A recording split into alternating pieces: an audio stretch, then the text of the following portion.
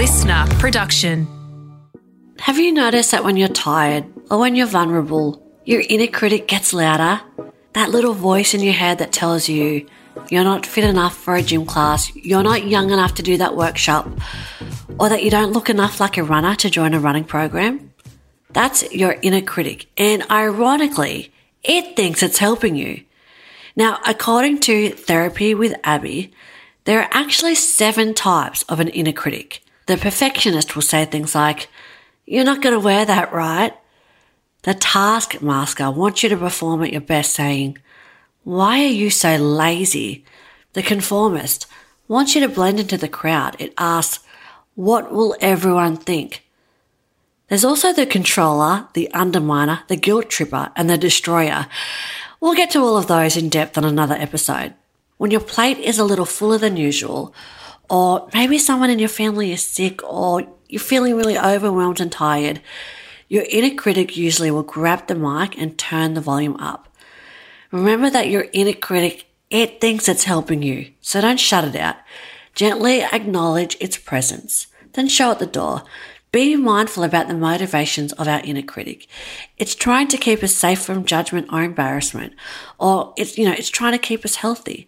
That can stop us from going down those rabbit holes. A few weeks ago, I shared some quick things I do to fix this with the crew inside Run with Turia, my running program for mums. I dedicate a whole mindset module of the program to the inner critic. That's how important I think this stuff is.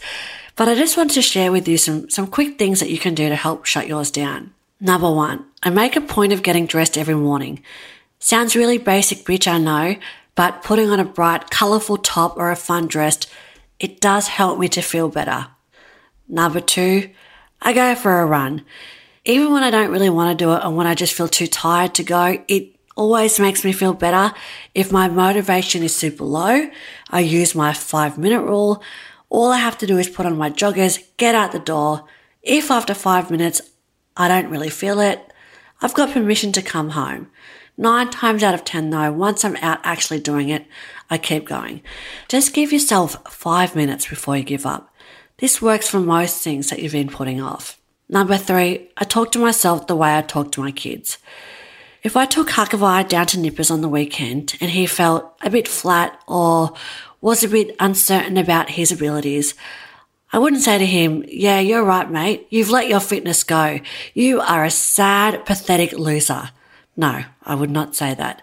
I'd say, "That's okay, darling. Just get out there, have a go, have fun. That's all we can ask of ourselves."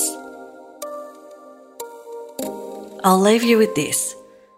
Acknowledging your inner critic, that doesn't mean that you're listening to what it's saying. It's speaking from a place of fear, so give it a hug, then let it go. If you're tired and you're feeling all of the things, sad, anxious, worried or stressed, I've got something that might help you. I've put together a list of my favourite inner critic busting strategies, all things that help me when I'm trying to get out of my own way and get stuff done, without that little voice telling me that I've left it too late, or that I'm not smart enough, or not cool enough, or not whatever enough. Head to turiapit.com/inner critic to download the free worksheet. You can print it out, save it to your phone, use it whenever that little inner critic gets loud. We've popped the link in your show notes as well. I'll see you next time. Thanks for listening to Turia Pitt's Pep Talk. Follow to get new pep talks every day. Listener.